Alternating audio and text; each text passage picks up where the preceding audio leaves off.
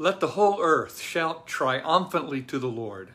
Serve the Lord with gladness. Come before him with joyful songs. Acknowledge that the Lord is God. He made us, and we are his people, the sheep of his pasture. Enter his gates with thanksgiving and his courts with praise. Give thanks to him and bless his name. For the Lord is good, and his faithful love endures forever. His faithfulness through all generations. Psalm 100. Good morning, IBCM. That psalm really directs the steps of our life today, a life of triumphal gratitude and gladness in our salvation, the attitude of service before the Lord, the attitude that today, whatever may be, we are going to express joyful songs of praise and thanksgiving to a good God whose love and mercy are faithful and enduring forever. What a great way to start the day. And I pray that as you are beginning your day today, that you already have been in his word, have been thoughtful about his life in you and your life in him. The best way to start the day is being present with the Lord. He is always present with us, correct? He's always with us. The question is, are we aware of that presence, and are we present with him? And so each morning as we gather together for this time of devotion is one way that we together as brothers and sisters in Christ can be present with the Lord and experience his goodness and his presence in our lives. Well, I hope and pray you had a really good night's rest last night. Today is day 6 of Cindy's and my quarantine here in Makati. And last night was a good night's rest for us. And I hope you can tell, maybe you can, that my mind is a little bit clearer today. I realized that over the last few days, especially Monday morning, there was sort of a humorous beginning to our devotional time. My mind was still a little bit cloudy. But today I'm feeling a little bit sharper and a little bit clearer. This morning we're going to meditate on Colossians chapter 2, verses 6 and 7. So you can go ahead and grab your copy of the Word and turn to those pages, Colossians 2, Colossians 2, verses 6 and 7. As we continue to meditate through this wonderful letter from Paul to the church in Colossae, who, by the way, were experiencing a real struggle against false teaching. There was a heresy that was happening among some teachers who had come to the church in Colossae, and they were teaching them that faith in Christ is not enough for salvation. And so that's one of the things that Paul is dealing with, and we're going to look at in the next couple of days as we meditate through the remainder of the second chapter.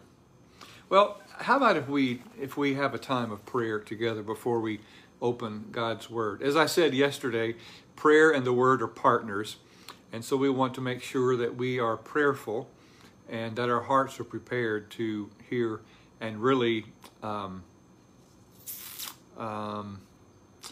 understand the significant meaning of God's Word and be able to apply it and obey it in our lives. So let's spend a few moments in prayer.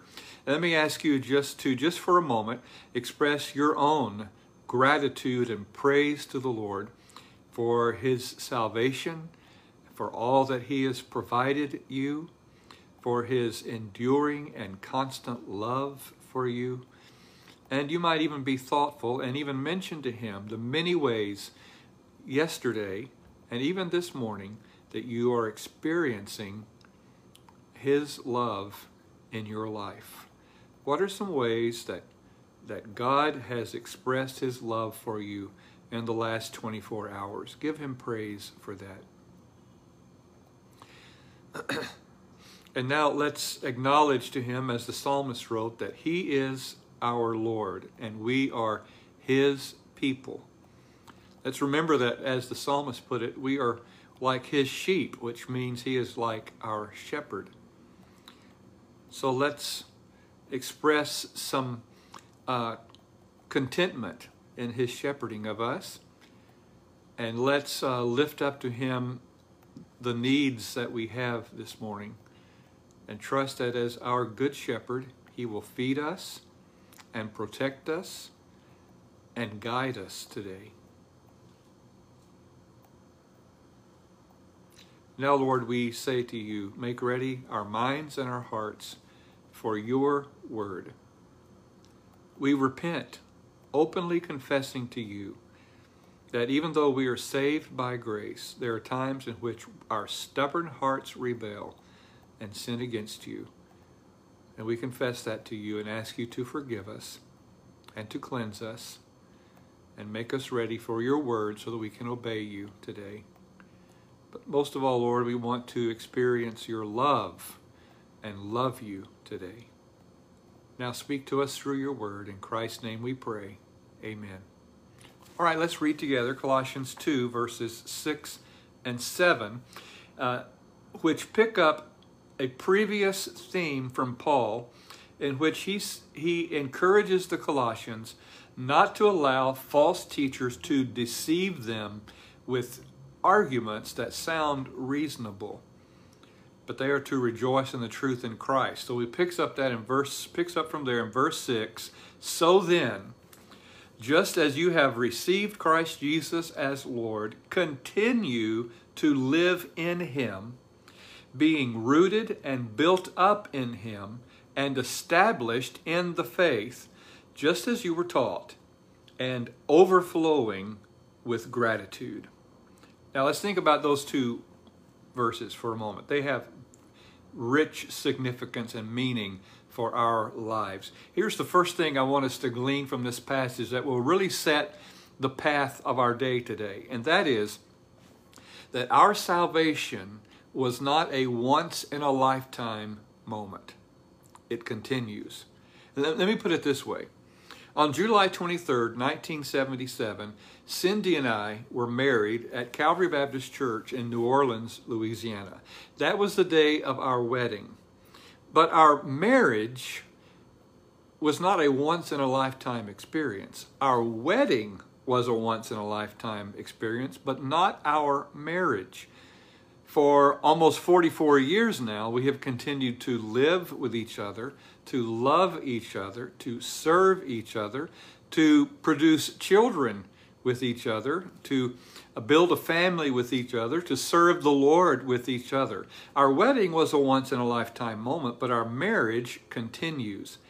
In the same way, when we received Jesus as Savior, that was in a sense, a wedding in which, in that once-in-a-lifetime moment, we became in Christ and he became in us. We were, and the scriptures put it this way, we became his bride.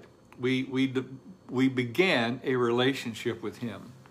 But our salvation is a day-by-day experience, which is why Paul said to them to continue to live in him. That is such good news, that though our relationship with Christ has a specific beginning, our life in Christ has a never-ending experience. Today, we are still living in a relationship with Christ. Today is the significant day. Now, it was significant, eternally significant, on the day that I received Christ as Savior. But it didn't stop there. It began there, and it continues to grow and develop, which leads us to verse 7, in which Paul uses some metaphors for life to teach us how our relationship with Christ grows and develops. He says that we are to be rooted in him. Being rooted. So Paul is taking a picture from agriculture. A fruit-bearing plant or tree is rooted in fertile soil. Now here's the significance. The fertile soil of our salvation is Christ himself, being rooted in him. So that is the fertile soil of our salvation. Christ himself is nurturing that salvation that began one day in the past. He has continued to nurture it. He supplies everything we need. Actually, and we're going to talk about this in the next couple of days, he provided everything we needed for salvation. Paul will tell us later that in Christ is the full divine nature and character of God himself. God's fullness dwells in Christ Jesus. So there's the soil of our relationship with God, Christ himself. And here's what Paul is telling the Colossians, and what I wanted to encourage us with today is that a fruit-bearing tree or plant does not look for other soil in which to be planted. The tree or the plant is content in the soil in which it is rooted. So here's the application. We don't go looking for other soils of life to be rooted in. We are content in Christ. There is no one or nothing else that we need for our salvation or for our life. We are rooted in Christ himself, and that is not only essential and necessary, it is sufficient. We've already learned from the first chapter of Colossians that Christ is fully sufficient, not only for our salvation, but for our life. So let's not go looking for other soil for our lives to be rooted in. We are rooted in Christ himself, and that is sufficient. Then Paul goes on to say that not only are we to be rooted in him, but we are to be built up in him and established in faith. So now Paul switches from an agricultural metaphor to a construction metaphor. Let's go to the end of that metaphor, established in the faith. The idea here is a good and sturdy foundation. Our quarantine hotel is in Makati, Valero Grand Suites, and I think it's a little over 30 stories. We're on the 17th floor, and the way the condo is made, it's an L shape. So from one window I can look up the side of the building, and it looks like we're about halfway up the building. So many more stories, 30 or more stories in this building. When this building was built, they dug deep into the soil, down to the bedrock. And that's where they poured and built the foundation with steel and concrete pillars, not just a slab, but many reinforced pillars of concrete, which formed the foundation of this tall building. Nothing else was added to the building until the foundation was established. What is the foundation of our life in Christ? It is faith alone, in Christ alone. The foundation of our life in Christ is his death on the cross, his burial in a tomb, and his resurrection from death to life. That is our foundation. Just as a tree or a plant does not go looking for other soil, there is no other foundation for our life in Christ. It is faith, trust in what Christ and Christ alone accomplished on the cross. We don't put anything into the foundation. Christ built the foundation, the gospel. Now, having that firm foundation, Paul says then that we are built up in him. So everything in my life is built upon that foundation, and it is in him. Meaning that what Christ wants to build into our life is his character, his nature, what he values, his perception and perspective of life. So Paul says, being rooted, he is the soil of our life.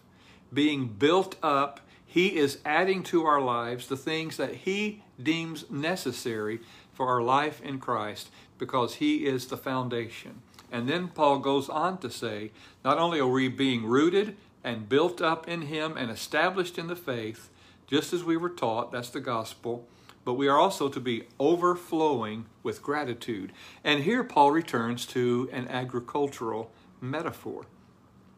The picture here is the wheat harvest. And when the wheat was gathered, it was then threshed on a threshing floor, and the grain was placed in baskets, baskets. The idea here is a basket that is overflowing with grain. The grain is the wheat plant's gratitude to the planter. What does this mean? Gratitude is much more than saying thank you to God. Gratitude is much more than singing praises of thanksgiving and worship to God. That's a part of gratitude. But the fact that we are to be overflowing with gratitude gives us the picture of a life that is bearing fruit for the kingdom of God. Our life becomes a basket of grain, a harvest, fruit, overflowing in gratitude. So what is Paul saying? That as we are being rooted and built up in Him and established by the faith, that our life becomes a wheat field that produces grain for the kingdom of God. In other words, we are fruit-bearing disciples. We bear fruit. Bearing fruit is the grandest way to express gratitude and thanksgiving to Jesus. In another passage, Paul describes Jesus as the first fruit of righteousness. In another place, the first fruit from death to resurrection. We have been buried with Him, and we have been given new life in Him because of faith in Christ Jesus. And so the natural outcome of our lives is to bear fruit, good fruit for the kingdom. The consequence of our salvation is that we bear fruit for the kingdom. It is not just heaven. It is bearing fruit day by day. That gives us a holy perspective of this day. The day is young. It's just beginning. The Holy Spirit is turning our hearts right now to our glorious salvation. And we're hearing through God's servant and missionary Paul that the consequence of our salvation, being rooted and established and built up in Him, is a life overflowing in gratitude, which means not only praise and worship, but bearing fruit for His kingdom. Now, how do we put this into application today? Let me encourage us this morning to be thinking about these things. Let's make sure that we are content in Christ and not looking for other soil to plant our lives in. Let's make sure that our relationship with God is firmly founded in faith alone, in Christ alone. And let's make sure that we are submissive to Christ's rule in our lives and allowing Him to build us up. That means that we are growing in maturity, growing in knowledge of Him, and growing in Christ's likeness. Let's make sure that we are allowing Him to add to our lives on that foundation of faith the things that Jesus determines are necessary for our lives. And let's look for ways today to overflow in gratitude to Him, sharing the gospel, encouraging and showing compassion to those that are hurting, giving to those who are in need, being patient with those who are impatient toward us, forgiving those who have harmed us or offended us.